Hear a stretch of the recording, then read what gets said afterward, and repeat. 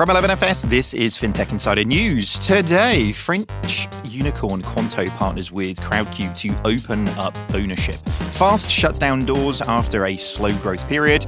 And One Direction member Liam Payne, didn't know who that was, we'll come to that later on, launches a Revolut card. All this and much, much more on today's show. Welcome to episode 618 of FinTech Insider. My name is David Brewer and I'm joined this week on FinTech Insider News by my 11FS colleague, Nicole Perry, who is the Strategy Director of Business Design and Growth here at 11FS. Great to have you on the show, Nicole. How are you doing? I'm very well, thanks, David. Very well indeed. Lovely to be here. And for a bit of context, as David said, I'm a Strategy Director at 11FS and I help clients think about strategies to leverage new digital business models and revenue streams and to help them think about all of the components they should have in the business in order to do so. So great to be here. Thank you. No worries. But I mean, and you're actually here as well. I am. Like, the thing I'm really excited about, like, for all of the listeners here, there are two other people in the room with me. Like, I'm really excited. Like, Dan sat on his own Todd in his house, but like everybody else is here. Like, and I'm deeply excited about that, which means we're all in for trouble, I'm afraid. But just on that, Nicole, I mean, business models is something people love to keep onto for as long as they can do. Like you got to have a pretty big crowbar to get some new one of those in there, right? Well, in terms of bringing new ones into the business. Yeah, people don't like to let go of how they make money, right? No. But I think, if people are waking up to the fact that the revenue streams that they held on to and that banks held on to for such a long time are actually now diminishing and they're not just the talk of the threat of them diminishing. So, it's a desperation as much as it is a curiosity, I think. Well, if you can't get them with the carrot, get them with the stick, right? This is true. As always, we are joined by some super duper awesome guests. Firstly, making a FinTech Insider debut today, we have Dan Hardy, VP of Sales over at Crowdcube. Welcome to the show, Dan. How are you doing? Yeah, very good, thanks. And thanks for having me. Sorry I couldn't make it to the studio, but great to be here. Next time, definitely. Tell us, for anybody who's been living under a rock for the last couple of years, tell us a little bit more about what you guys do at Crowdcube. Yeah, sure. So Crowdcube is Europe's leading equity crowdfunding platform, allowing retail investors to invest in early and late stage startups that they love. We were founded back in 2010, and to date, we've raised about £1.5 billion through the platform for about 1,300 startups across UK and Europe. Dang, that's a lot of money. Do you know, we'll come to this as we get into because you guys have clearly made the news in this sense, but I've often thought about doing like a crowdfunding thing for FinTech Insider or 11FS. Like, I think it would be quite an entertaining thing to do, but I'm really scared to do those types of things, if I'm honest with you. Like, I'm the guy who didn't want to have a birthday party with it when I was like young because I was scared nobody would turn up. Like, has anybody done a crowdfunding thing and nobody's done it? Like, there must be ones, right? Back in the day, back in 2014, 2013, yeah, absolutely. It definitely happened. But nowadays it's a lot bigger. So you'll be fine. We'll talk about it. It's my paranoia of just nobody cares. Like, that's the thing. So, but thankfully there are listeners, and listeners there are, which is good. And joining me in the studio today, we have a FinTech Insider debut for Peter Renton, who is the co-founder and chairman over at Lendit FinTech. Welcome to the show, Peter. How are you doing? I'm doing great. Great to join you in person here. We're back to in person these days. Ain't it great? Like, yes. Let's just pretend COVID never happened. For anybody who doesn't know, Lendit FinTech, tell us a little bit more. Sure. So we are a digital media and events company focused on the fintech space. We operate in the US. We're actually a US company, even though I don't sound American. We are a US company. We also operate here in London, and we cover the Latin American market as well. We have an event in Miami that covers that market. Very nice. Events in Miami, you can't go wrong with those, can you? Like in the winter too. If we have them in December and February. Wow. I mean, and it's like you don't get that in like a wet weekend in sort of Stratford. Do you know what I mean? So it's like I mean, the events are getting bigger and bigger and bigger as well, aren't they? Yes, they are. And we're like obviously very excited to be back to in person. We've been doing virtual events the last 2 years, and we are back. We're in New York. We've already broken records for our New York event, which will be at the end of May 25th and 26th. Very cool. Super exciting. All right, we better get on. I could chat about my sadness about people not turning up to my birthday parties for another hour, but there's a lot of stuff that happened this week. We probably should start talking about it, I guess. And the first story that we had was covered in a bunch of places, but the one that we picked up was tech.eu, was Unicorn Qonto partners with Crowdcube to open up ownership. Qonto, the French all-in-one finance solution for SMEs and freelancers, has partnered with Crowdcube to launch a community equity raise. Having closed a mammoth 486 million euros Series D funding earlier on this year, Qonto is now primarily targeting clients in France, Italy, Spain, and Germany. Qonto will invite customers over the age of 18 to pre-register with Crowdcube before the 19th of April. And after this date, the campaign will officially launch, giving pre-registrants first dibs at snapping up their own stake within the company. Qonto CEO Alexandra Pott said, "We are taking a step forward and empowering our clients to take part in the journey as shareholders now within the company." Dan, let's go to you on this one first, because this is your thing, which is awesome. How much of a marker down really is this for Crowdcube and I guess crowdfunding much more general in terms of like you say earlier on in this trend, it was the sort of alternative route to going big in VC, but getting your customers to be really a big part of your story, your growth story, is really important. Yeah, it's huge. And I think it's a huge moment for France and Europe, to be honest with you. We've been blessed in the UK because of regulation from the FCA and a long list of fintechs that have kind of paved the way for other European fintechs, the likes of Monzo, Revolut, Chip, Free Trade, those sort of companies. But yeah, now because of regulation change in Europe, people can raise up to 13 million euros in one outing. So I think it's a huge moment that Qonto have gone out and said it. And I think it will be the starting of lots of other announcements coming and lots of other big players in Europe starting to see the value of it, definitely. Yeah. And like you say, it seems like seconds ago, doesn't it? What was it? The 96 seconds Monzo rate. Memory, yeah. That was crazy, wasn't it? What was that? 2017, 2016? 2015, 2016. Yeah. Man, I feel like there's a lot of things happening in the last couple of weeks that made me feel super old. That seems like ancient history now. But the market's come a really long way in that time. And as you say, the different brands that are really doing this now are getting more and more significant raises, aren't they? But break down a little bit for us what a community equity raise sort of really means in that sense. Yeah, so a community raise is just allowing your customers, users, fans of the business to invest alongside VCs or angel investors in the round. And it's all about community. It's about turning your customers into shareholders and allowing them to share in your success going forward. So in Qonto's case, they wanted to strengthen the relationship between the customers and build really a European entrepreneur community that are committed to building the mission. So any fintech in the UK, community is at the core of that. And I think that's what people are starting to realize at the later stage in the UK and now in Europe. An interesting anecdote, Carl Pei, a Swedish entrepreneur who founded Nothing, the hardware startup, they just raised £7 million in the platform this week. And he sums it up perfectly. He said that the line between community and company is disappearing. And that's kind of, I think a lot of people are starting to get onto that. Yeah. Definitely. It is fascinating to see how that changes. And obviously, many of the companies that are doing this, Monzo, the fintech community more broadly, these are pre-IPO organizations.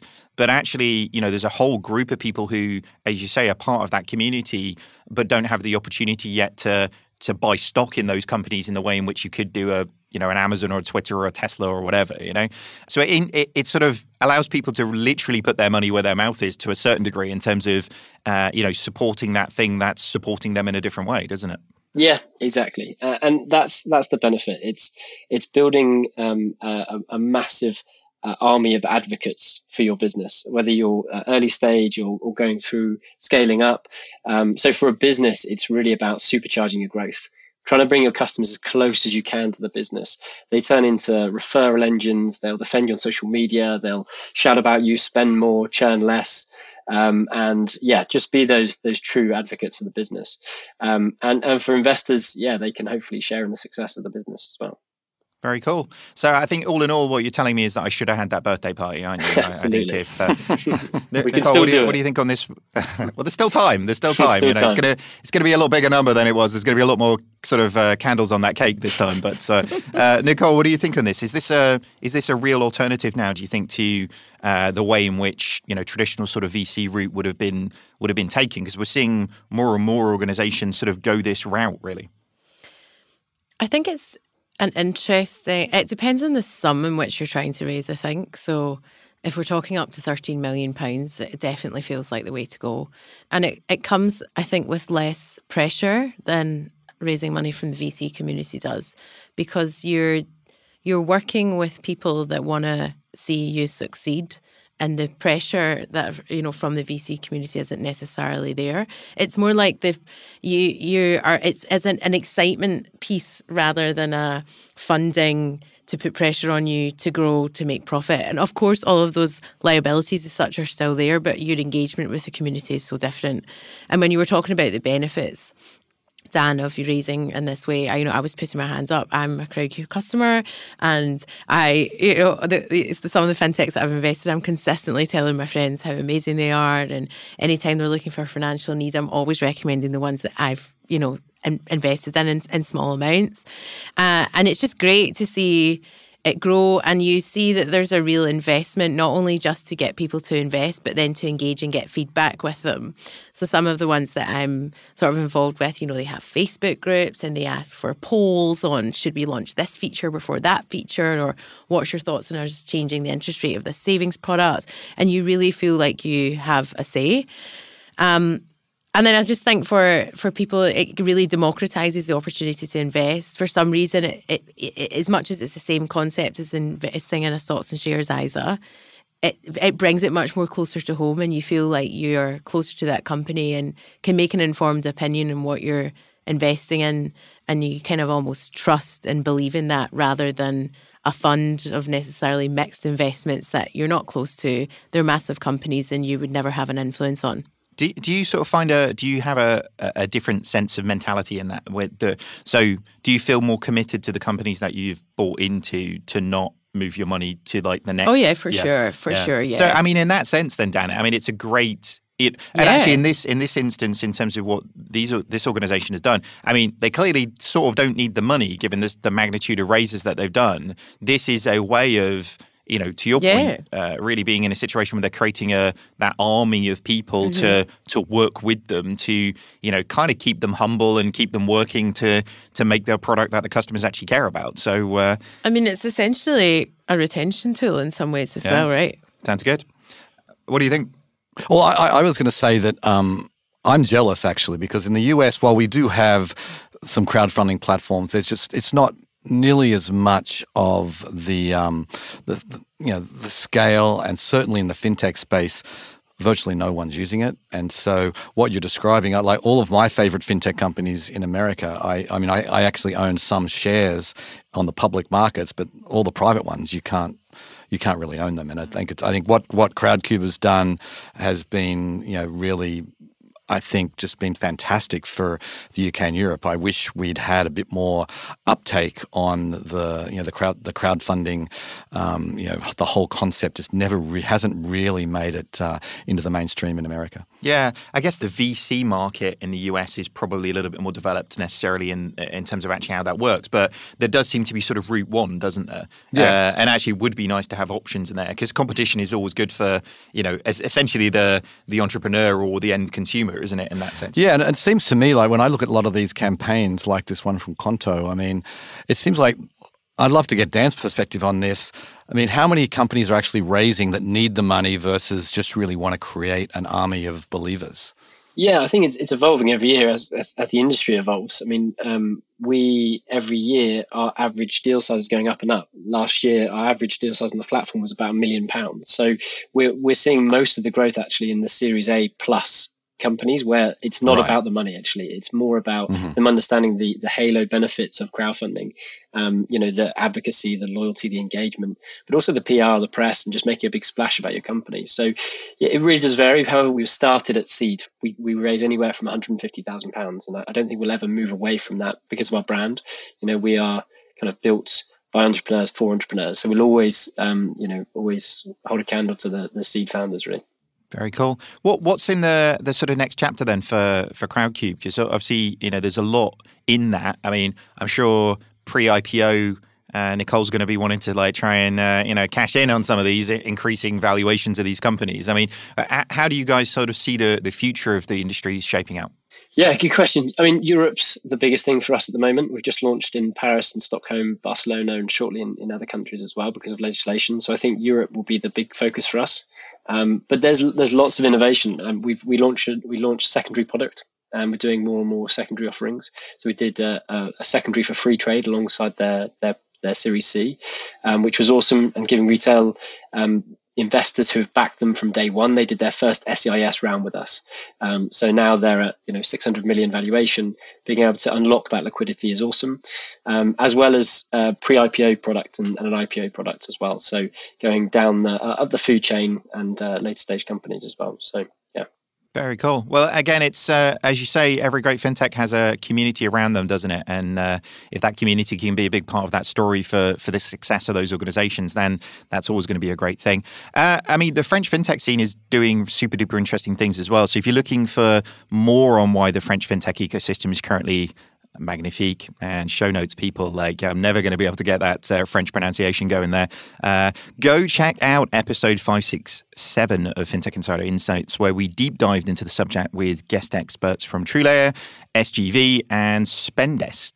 All right, we better move on to the next story. So this is a bit of a doozy on this one, if I'm honest with you. So it was covered in everywhere in every social media platform is a flurry of people discussing this one.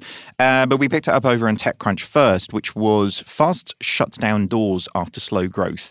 Fast, a startup that provided online checkout products, has announced it is shutting down. The company's future has been in doubt for days now after reports indicated its 2021 revenue growth was modest, its cash burn high, and its fundraising options limited. I think the word modest in that is somewhat doing a heavy lift that way. Exactly, stretching, isn't it? In a statement, the company said that in the wake of making great strides on our mission and making buying and selling frictionless for everybody, we have made the difficult decision to close our doors.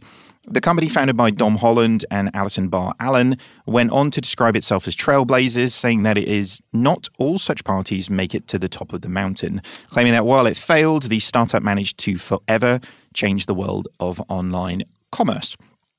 So I sort of put out my thoughts on this one on LinkedIn, and I got a lot of people quite angry with me in DMs on LinkedIn about this one. But man, 124.5 million they raised since 2019. They had a burn of 10 million a month and managed to run out of cash. What the fuck went wrong here? There's just red flags all over this one in terms of corporate responsibility or their board or their management team or mate, who wants to start on this one? I'll give it a crack. When I've been following Dom Holland's story a little bit. He's an Aussie entrepreneur in America, and so I was thought I was rooting for him actually. And he's a very charismatic person. I've never met him, but certainly heard a lot about him, and it's just staggering to me when you read some of the stories that, The Information did a really deep dive into it, which was just a fascinating read of the excesses that went on. And I think, in fairness, in 2021, there was money sloshing around the fintech space like never before. So I think they probably thought there was a bottomless pit of available capital, so it didn't really matter what their burn was. But still, to me, the astounding figure is they never made $1 million in revenue. I couldn't believe it. I thought they might be at $20 million in revenue or something like that, and that would have been modest. But what was it, 600 and something thousand, which is, to put all that money out. So clearly they just didn't have product market fit at all. Yeah, but kept spending as if they did. Yes. Yeah, and the interesting thing on this is the investors are good investors. Stripe, Index, Global Founders Capital. These are not crazy people. These are smart people. So how somebody saw these numbers and was like, it'll all come good. So my thoughts on this one when I was following this story was that Fast was the fintech Tinder swindler. You know this Netflix show? Yeah. I haven't watched the Netflix show, so like for anybody who hasn't seen it, give some context. I actually kind of turned it off after 15 minutes, to be honest, but I got the gist of the story in 15 minutes. Basically, a man who hoodwinks all of these women into giving him money by living this flashy lifestyle. So hopefully you're starting to see the thread of comparison here. Yeah. But yeah, it was just charisma was mentioned there, marketing campaigns, amazing ambitions and growth and, all of this stuff, but substance, not there. Product market fit, not there. Execution, just apparently entirely absent. But I think that we're in this place in the market at the moment where, ambition kind of overrules all. And that's been led by some of the biggest growing fintechs and technology companies that we have.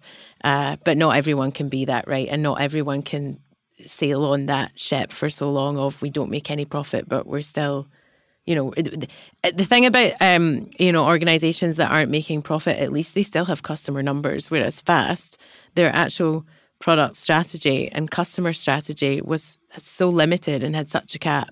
Small merchants is required at such volume, and it just, nothing was even, the jigsaw pieces were not fitting together whatsoever, and that was polished by a lovely jigsaw box, shall we say. So that's my 10 cents on the fintech Tinder swindler. I mean, it's interesting, the reaction to it has been like, there's lots, you can see different people in different camps in this one to a certain degree. Some people on DM and have been like, my big bank X, who will remain nameless, has been like, $100 million, like, what's the big deal? Like, we've wasted way more than that building whatever. So, like, in a corporate sense, it's like $100 million is not a lot of money, right? But I just think, I mean, the flip side of this is, like, a lot of people have just been made redundant. Like, if there are anybody who's, listening to this who were, part of this organization, part of Fast, and you're now, out of a job, like, that can't feel good that there was such sort of flagrant,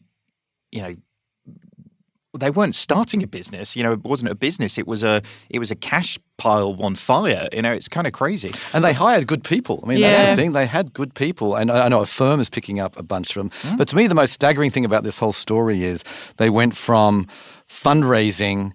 And they were going to go for a unicorn status just like a couple of months ago. Then they said, okay, they'll take a lower valuation to, we'll try and sell our business, to failing. That all happened in a month. It's just crazy. It really is amazing. So what was that, man? I mean, we need to almost pause the podcast and go and figure out what that multiple was. But from 640 to, oh, Jesus, it just blows my mind. But again, though, Stripe, Stripe are one of these investors. Like, somebody looked at this pitch pack and went, yeah, that makes sense. Like, that's crazy, isn't it? So, Nicole, can you imagine, like, me going to Joe, our CFO here at 11FS, and being like, I'm going to spend $10 million a month and we're not going to have any revenue for it. Like, she'd literally like lock me up, wouldn't she? I can kind of see the logic of like the business case as such is that, one click checkout is huge, and yes, there's really established competitors and whatnot.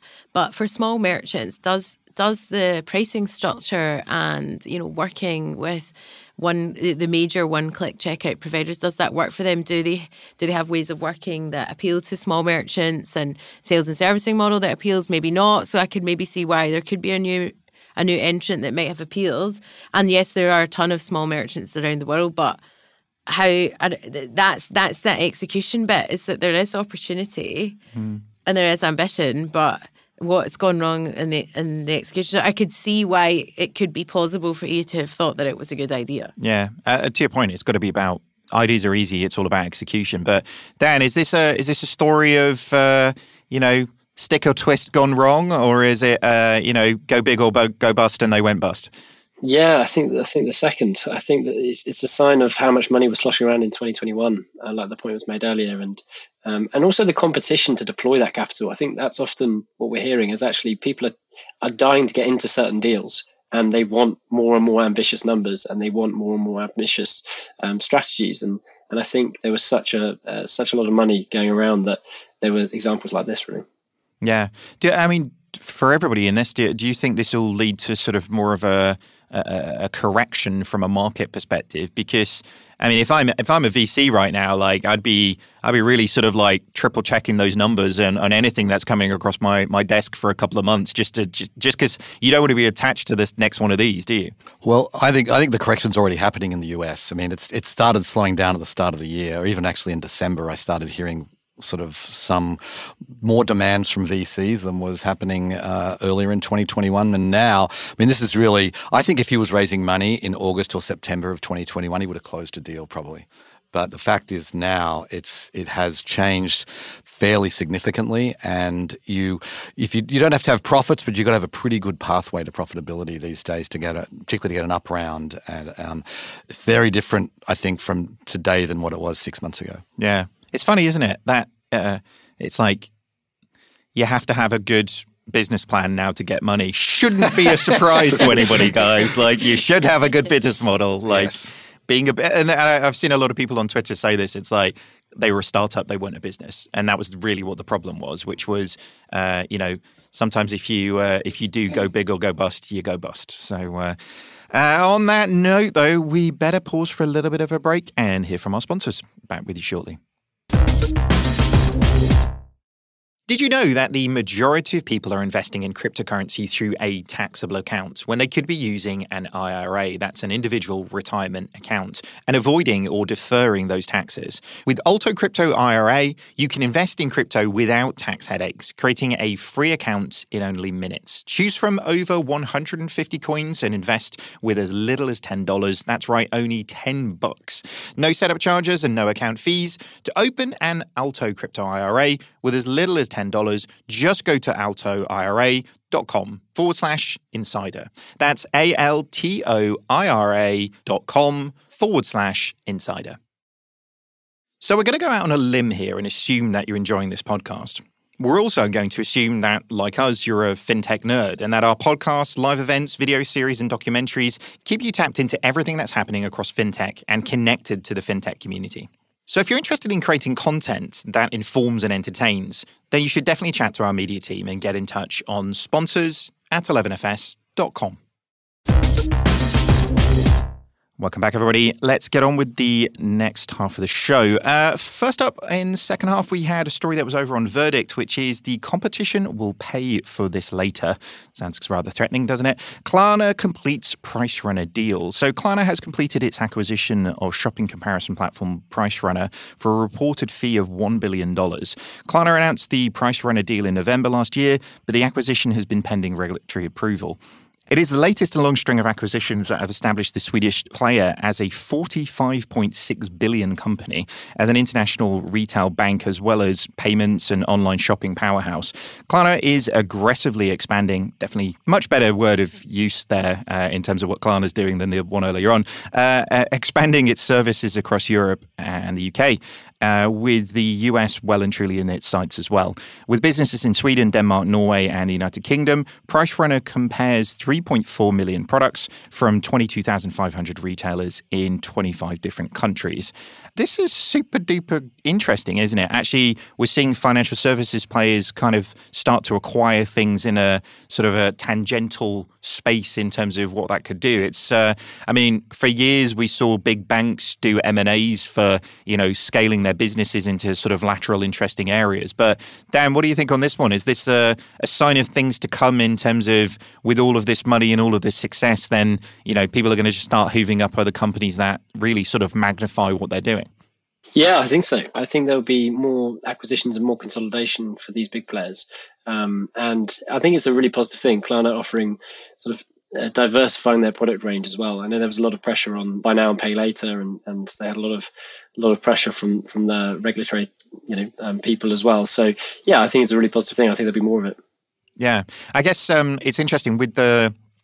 I don't want to say the fun being over when it comes to buy now, pay later, but a lot of organizations are sort of getting into it and the regulators looking at it closer and closer and closer, aren't they? So is it almost as sort of seeing, it won't just be Klarna, but we'll see a lot of other players who have really sort of cut their teeth in that space, diversifying into other areas, isn't it? I mean, we've seen this in every other fintech play, right? The beachhead is significant, and therefore it breeds you the opportunity to do something else more significant. Yeah, exactly. And I think that started in the US, right? The pressure, and then I think Klarna are now reacting to that as well. So I think they'll all have to follow on.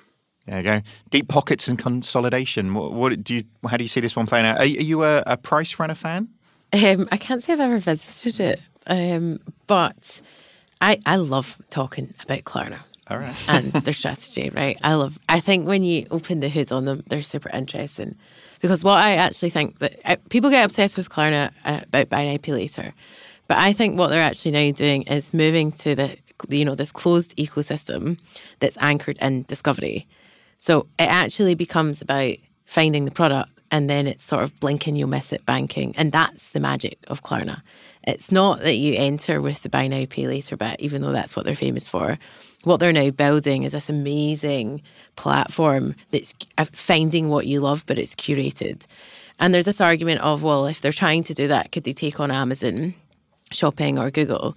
And I know when I search for something on Amazon or Google, you just get everything under the sun.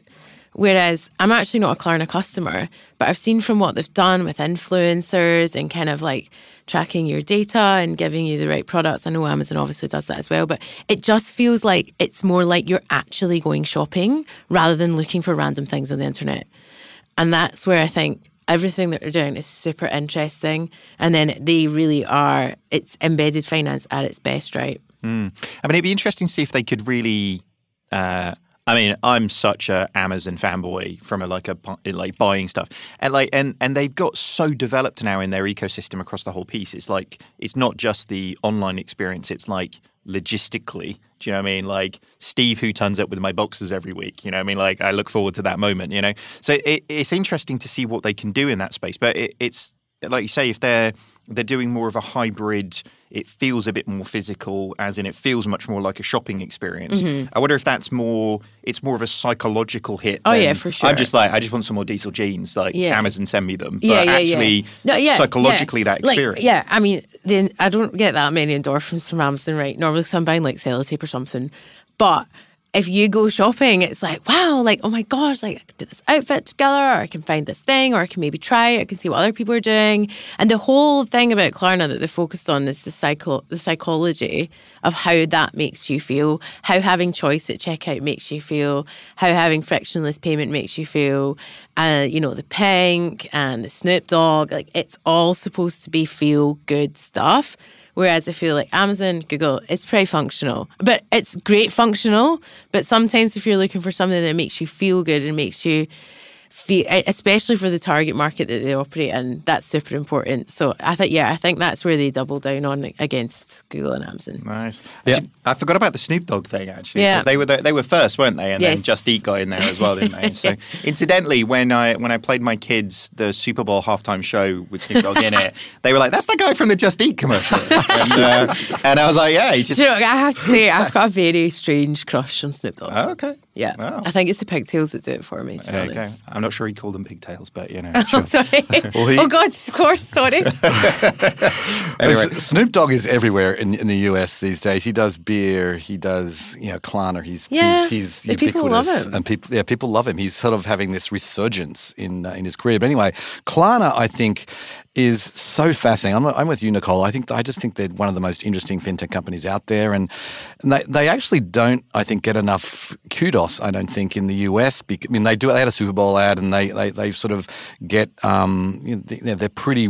They're on TV a lot as far as their advertising goes, but they got I've read they have 25 million customers now in the US. That's more than Affirm and Afterpay combined. Wow! And they've done this in a pretty short amount of time, and they dominate. You see when you're shopping around US websites, Klarna, if it's a major brand website, Klarna's everywhere. And so I feel like they are just, they're stealthily kind of ganging up on Amazon, if that's possible. But they're really, I think, a huge fintech success story. Now, I don't know about their valuation, but they're executing. They have a few more customers than Fast. Well, a lot more revenue, I reckon, as well. So, it's interesting in that sense as well that the idea that, and I guess we've sort of seen this in the US with Shopify, particularly the fact that Klarna are sort of embedding financial services as the last mile. Like, it's not really about financial services, as you were saying. It's about the end-to-end experience that they're enabling. So I think we'll see more and more and more of that as we go, really. But and then it's brands that you trust. Do you know what I mean? Like, if they start making recommendations for me looking great in that outfit or whatever, and I trust their recommendation, then actually the financial services bit becomes sort of irrelevant, albeit very, very profitable.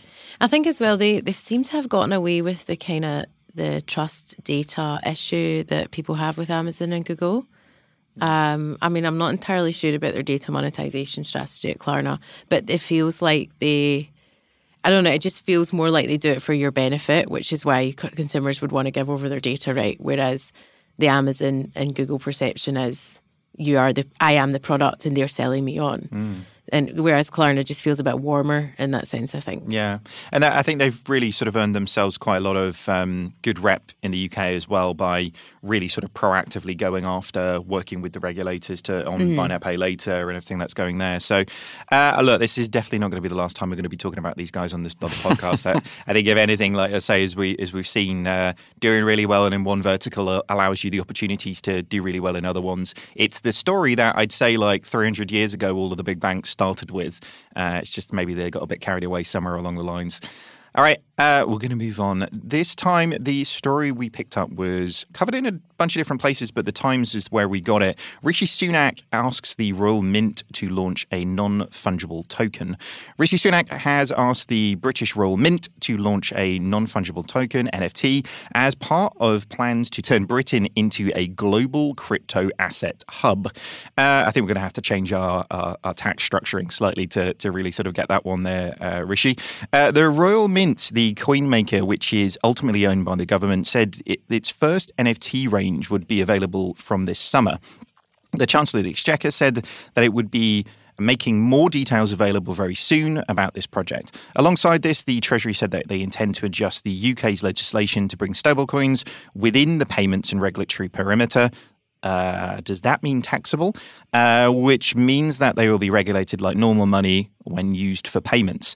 This will allow firms issuing stable coins to operate and invest in the UK and consumers to use them with confidence in speech marks, which is never great on a podcast, but I'm doing the signs, right?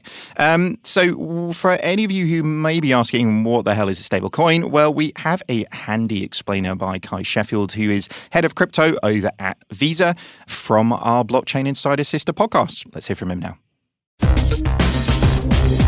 Stable coins make public blockchains useful as payment rails because now you can represent and transfer fiat, over them.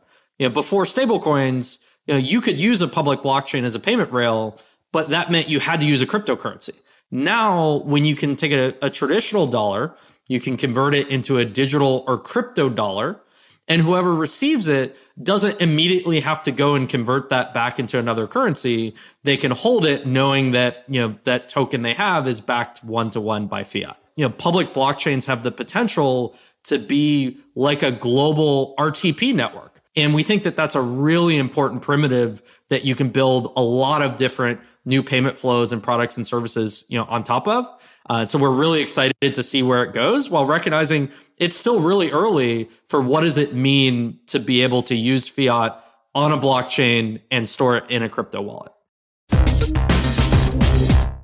It's super interesting, isn't it? I mean, obviously, this has been something that's sort of been brewing in many geos for a long period of time. And, obviously, with all of the different things that we're seeing globally happening, the cryptocurrency scene is taking off in a major way. And I can discuss the legitimacies of NFTs and whether I think they're crazy or not. But, one thing's for certain is this stuff is not going away, right? So I guess there's two stories here is like, Is this a little bit like the dad dancing at the disco? You know, we've got the Royal Mint and, you know, the UK government trying to kind of get in this sort of crazy crypto stuff. And does this make sense? And then the slide of that, I guess the other side of that really is, you know, are stable coins and cryptocurrencies really going to ever, be stable enough for people to kind of operate in this sense? So maybe let's start with the dad at the disco analogy. What do you think? Is this a real thing? I think we should, before we talk about the dad at the disco, I think there is a bit of that in it, but we should put it in context. I was at Innovate Finance this week where City Minister John Glenn gave a speech, which I had very low expectations of. It ended up being, I think, quite a good speech where he talked about... He's a good guy, isn't he? We've had him on the podcast a couple of times. He's a smart guy. He talked about really having the UK becoming a crypto hub, sort of really... Basically, UK is going all in on crypto. So it was within that context they're talking about this NFT thing. And I think they probably realized when they were doing this that they were going to get a lot of blowback on it, which I was watching. Twitter is going nuts about what a stupid idea it is. But I think for them it's just to say we want to put our flag in the sand and say we're going all in on crypto, and this is just a symbol of that movement. Yeah. It's interesting, isn't it? You often wonder, and we had producer Laura remember this moment. We went to interview John Glenn, and my view was going to be, you see a lot of MPs who do good talks and read from scripts, and you know, it's like, how much of that do you actually understand, sir? But actually, you know, zero script, talked very, very confidently, really understand all of these topics, and I gained a lot of respect for him there. It wasn't a fueled by somebody telling him what to say thing. It was he genuinely knew about the subject matter. So that's got to be a good thing. But I guess in the UK market, we're in quite an interesting place right now, I guess, from a regulatory perspective, which not only on the Royal Mint side of things, but the Bank of England, the FCA, the PRA, everything that's happening with the open banking initiative, we're in a bit of a state of flux now with like who's in charge and finding our place a little bit in terms of, you know, really kicking on from everything that's happened here. I agree with you. I think this is a good step that people are taking to kind of put a stake in the ground and try and lead, you know, in that sense to from a global perspective, and actually with everything that's happened with, you know, Brexit, which feels like a long time ago now, don't it? We don't talk about Brexit much anymore. But with that and everything that's happened, still make the UK an attractive place to be, to play, to build businesses. But I mean, like stablecoin wise, like who's holding here? Are you guys got assets in this sense, or NFTs for that matter? I haven't, to be honest with you, but I think it's super exciting. I think there's some leading companies in the US that are taking the lead, and I think the UK has got an opportunity to try and position itself there. You know, we at Crowdcube, we took an investment as part of our Series C last year from Circle, who were the founders of USDC. And, you know, what they're trying to do with rebuilding financial systems and structures and really rebuilding the financial world on USDC, I think is fascinating. And it has so many implications for emerging markets and other markets. So I think it's a really interesting move. I can't wait to see how they evolve it and if they evolve and where it goes. But yeah, the fact the UK have come out and said that, I think it's super exciting. Nicole, I mean, a big part of this, I mean, obviously it's like, as we sort of zoom out from this with the whole sort of DeFi space and almost like the idea of like this sense to be, you know, this decentralized nature with less central governance and less central bodies and being able to pass these things without going through those necessary rails. Does that then sort of rub a little bit with, well, the establishment and it's almost like it's like your grand doing punk, you know what I mean? Like it's meant to be sort of slightly anti-establishment. Therefore, does it make sense that the establishment is getting into it, or is this just the, you know, I read Dave Grohl's biography. You didn't think I was going to go there, did you? That was a real weird tangent. And he said he had this weird, he did a really great, South by Southwest, he did a really great talk about the point where punk and alternative rock went mainstream, and the feeling of like, well, actually, like we're this little niche and we like to be this little niche, but now it's like a global phenomenon and everybody was singing along to, you know, Nirvana's greatest hits type thing. Like, is that where the community is going to start feeling a little bit weird about this, which is like, if it all goes mainstream and everything is these things, then where's my little special thing, you know? Mm-hmm. Yeah, I mean, there's one thing about how the community feels about it, but then it's how the mass market feels about it, which is probably where this thing is trying to land, right? Like, that Rishi is not doing this to appeal to Web3 purists who get pissed off at the way of the world as it is today. This is a PR move to say that we believe that this stuff is here, is here for the main, here for the long term, and we believe in it. And I actually think it's an indication to say that we believe that the fiat system and the traditional system can exist in harmony. It's almost a little bit of an olive branch, I think. So, gaining engagement with people that aren't necessarily educated and just kind of hear NFT floating about and like see it on Twitter to say we're serious about this stuff. But also we fully intend for this to happen alongside what we manage today. How much do you reckon Rishi's like, man, if I could start taxing those NFTs and that cryptocurrency, like we got like this COVID thing put a big hole in my budget. Like, yeah, I mean, maybe there's got to be something in that as well. That's the strategy right there.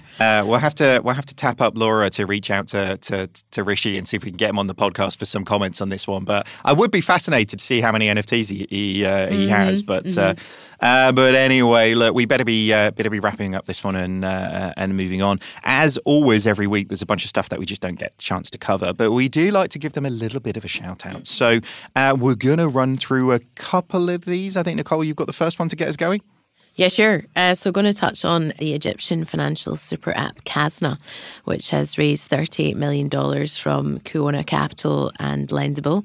And this was picked up in TechCrunch. And in a nutshell, Cairo-based Kazna, which is a self-described financial super app, I think that's quite important, self-described, has raised $38 million Series A in debt and equity. It was founded in 2019 and provides basic banking and a variety of financial services products focused on middle and lower income earners. The first entry point in itself was an earned waged access product that was launched in 2020, which is dubbed Kazna HR, and essentially allows employers to offer cash advances to employees either in part or in full, or kind of as they earn them. So since securing an undisclosed seed round, Kazna has added offerings such as buy now, pay later, bill payments, and a prepaid debit card, very much products that appeal to that segment. The round received participation from Include and the VC fund launched by 3 Egyptian banks and Dubai-based Global Ventures. So a quick couple of thoughts on that one. Super apps is one of the sort of buzzwords at the moment, and every bank seems to want to be moving towards that. Where this actually does have some clout is that super apps typically perform well in markets where there's large populations of the unbanked, or markets that are conducive to sort of leapfrogging of technologies or leapfrogging of existing banking products. So I think this has actually got some wind. So in addition to having really conducive market conditions, I think that something like Kazna really opens the door with engagement for consumers who may be looking to access non-bank services, and then they kind of explore banking along the way. And why that works is because they are completely excluded from the financial services offerings and industries in that market at the moment. So actually it's a bit of a discovery process and something that's completely embedded. So yeah, I think it's exciting and definitely one to watch. Super interesting. I mean, I've seen a lot of organizations talking about Egypt as potentially a really big growth area. So it'll be amazing to see what happens more and more in that space. All right, the next one we had was covered over on Register. IBM offers real-time fraud detection in new Z16 mainframe. IBM has lifted the covers off the Z16, the newest member of its Z series mainframe family. The mainframe focuses on the financial services industry with a new processor that has built-in AI acceleration for real-time fraud detection. The Z16, generally available from May 31st, is the successor to its Z15 that was launched back in 2019 and adopted by many banks. I don't know a lot about this one, but let's talk to somebody who did. So to give us a little bit more information on what is a quantum safe system and how it will actually impact financial services, we reached out to the Managing Director of Financial Services and Transformation at IBM. Let's have a little listen to what he said. On Tuesday this week, IBM revealed its next-generation mainframe, the IBM Z16, which represents the industry's first-ever quantum-safe system. Today, data on computer systems is protected using encryption algorithms. When we talk about quantum-safe, we're talking about algorithms that are resistant to attacks by the computers we use today, as well as the capabilities that quantum computers will have in the near future. The IBM Z16 mainframe uses a kind of security technology called lattice-based cryptography, which will keep information assets secure even after a large-scale quantum computer has been built. The financial services industry loses $32 billion in card fraud every year, as running fraud detection models at scale in real time has not been possible due to latency issues. The IBM Z16 mainframe brings together artificial intelligence with highly secure, high-volume transaction processing, enabling fraud detection in real time and on a massive scale. This is made possible by the Z16 system's IBM Telum chip design, which allows deep learning technology to analyze and process more than 300 billion high-value transactions with just 1 millisecond of latency. For consumers, this will mean less time to deal with fraudulent activities, and for merchants and card issuers, less scope for revenue loss. This merging of artificial intelligence and processing speed will create opportunities to impact financial processes, such as the speeding up of loan approvals through to improve risk management for financial transaction clearing and settlement. Super. Lattice-based AI sounds delicious. It sounds like some sort of crumbly treat. But do you know what? I really think this is interesting because I think mainframe, I think IBM have a problem with this in the same way as SAP have a problem with this to a certain degree, which is mainframe has a brand problem. So many big organizations go, do you know what, we're trying to get away from the mainframe.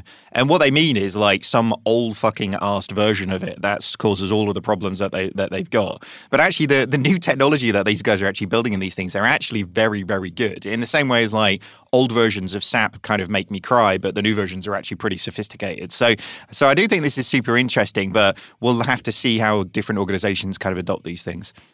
Thanks, David. So next up, we have that the Bank of Italy has banned N26 from onboarding new customers over anti-money laundering failings. So Italy's central bank has banned N26 after checks last year flagged the risk around AML. It's also banning the bank from offering new products and services such as crypto assets to existing customers.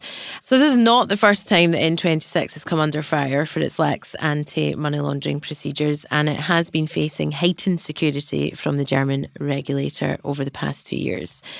And the news comes weeks after N26 CEO said that the fintech could go public in 2024, but it's not stressed to do so anytime soon. So, yeah, an interesting story. And in short, kind of the epitome, it feels like, of not really engaging the regulator properly, having an open relationship, and just really not learning from mistakes. If you've been caught for this before, then, tighten it up. And it's just a bit of an own goal, to be honest. These things should be tight. They should be, disciplined, and certainly not stop you from getting any new customers in one of your markets. Yeah, you want to stay on the right side of the regulator in that sense, don't you? Particularly when you're expanding out into new markets. But all right, everybody, let's bring you back for the last one. We always like to have a little bit of fun at the end of this, don't we? This is one that was covered predominantly on people losing their minds on Twitter. Liam Payne launches Revolut card. So British pop star, I didn't know who this guy was, and former One Direction member, I didn't know who they were. Liam Payne has launched his own personalised Revolut card as part of an influencer marketing campaign. The Sunset card features a dusky sunset scene and made of 75% recycled plastic. Payne launched the collaboration on his Twitter account, which he has 36.4 million people. Dang, that's pretty impressive, actually, isn't it? Is made up of, he said it's made up of 75% recycled plastic, something that you guys know is important to me. I mean, not enough to make it 100%, I guess, but, 75% is a good way, isn't it? Revolut are no strangers to influencer campaigns, having previously worked with former heavyweight champion Anthony Joshua on a glow-in-the-dark card, with proceeds going to independent boxing gyms. A lot of people who were One Direction fans getting super excited about this one, and seemingly that connection being enough for them to switch banks and sort of take this one up. But you said you were a bit of a Snoop Dogg fan earlier on. I mean, if Snoop Dogg came out with a Revolut connection, would that be enough to get you to sort of switch for that card?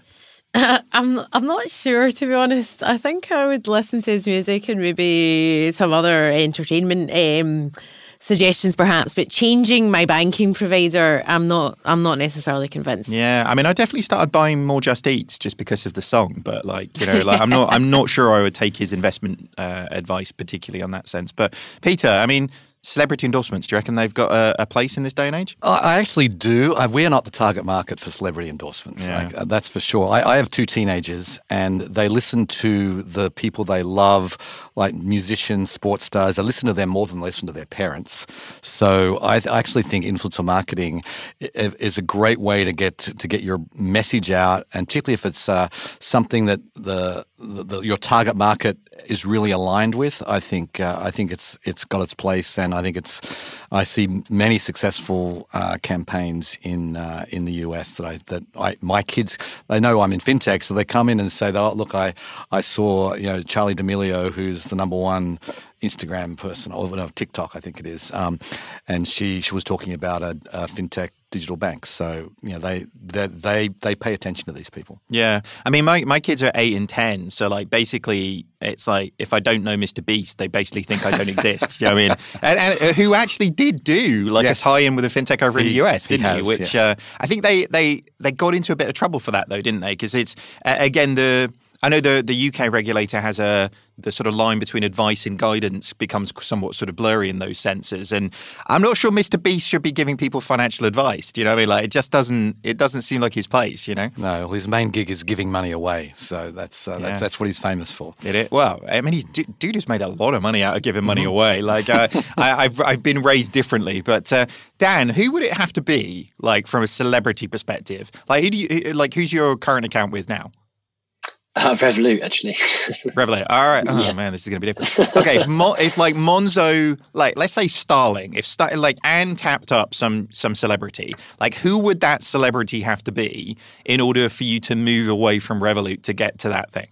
I'm pretty boring. It would have to be a sports star, I think. Some cricketer or a footballer fan or something like that. No one too interesting, I think. I mean, I can't imagine cricketers getting into that. I know, it'd be a niche market, but it would work for me. And I can't think of any, like Freddie Flintoff. Like if Freddie Flintoff did like a card, it would become with some like additional benefits. You know what I mean? Like it would be like a 20% discount at every Weatherspoons or something, wouldn't it? You know, it'd be really interesting. But I think it is interesting, like you say, that have people gone beyond the, do people just think that, yes, the celebrities put their name on this, but really are they recommended it? Really are they sort of doing anything with it? Do we believe marketing anymore, or are we just a generation of skeptical people? I think we are, but other generations are not. Yeah. I think gullible children. This is what we're talking about. Yeah. I think, kind of skepticism aside, I think the Liam Payne thing, it opens up potentially younger people's minds to like what fintech is and how they might experiment with budgeting. I don't know. If he's got younger fans, I think there is a positive influence there in being like, banking is interesting. And you should take a look at it. And actually, it's quite healthy to look at your balance every day and not spend over your needs or whatever. Over your balance. Yeah, you get the point. I think there's something. That was a George Bush level. The old saying is. I love that. Yeah, but I think there could be. I think there's positive influence to it, but I don't necessarily being it something that would drastically, materially move the dial on switching your customers from one account to another. Yeah. Well, I mean, with that many Twitter followers, then we'll have to get Revolut on and talk about how that sort of stacks up. But given that, as we said, they've done this with Anthony Joshua, they're doing it with Liam Payne. Like, it ain't going to be the last. Like, clearly it's working, so it ain't going to be the last time. And actually, how does fintech go more mainstream? It's got to be by distribution through different opportunities. We talked about this at the top of the show, Dan. Every fintech really wraps itself around a community, and celebrities have pretty deep, pretty loyal communities as well. So it's going to be super interesting. All right. On that note, though, we could talk about celebrities I don't know and how old I feel for another hour, I'm sure. But we probably better wrap up this show. Thank you so much for joining us, everybody. Where can people learn a little bit more about you and the things that you do? Wow, that rhymes. That's really weird. Nicole. Great. You can find me on LinkedIn, or if you want to get in touch, it's nicole.perry@11fs.com. Very good. Peter. I'm on Twitter @Peter Renton, and same on LinkedIn. Peter Renton is my tag there. Very good. Dan? Yeah, LinkedIn, definitely the best place to find me. And as for me, you can find me making up weird rhymey puns. I feel really Cilla Black after that one. It was weird, which is not a reference for our own international listeners. Google her. She was really, really big in the 80s. As for me, you can find me on LinkedIn predominantly these days. Thank you very much for listening, everybody. Join the conversation over on pretty much every social media channel at this stage, or email us on podcasts@11fs.com. Thank you very much for joining us, everybody. Goodbye.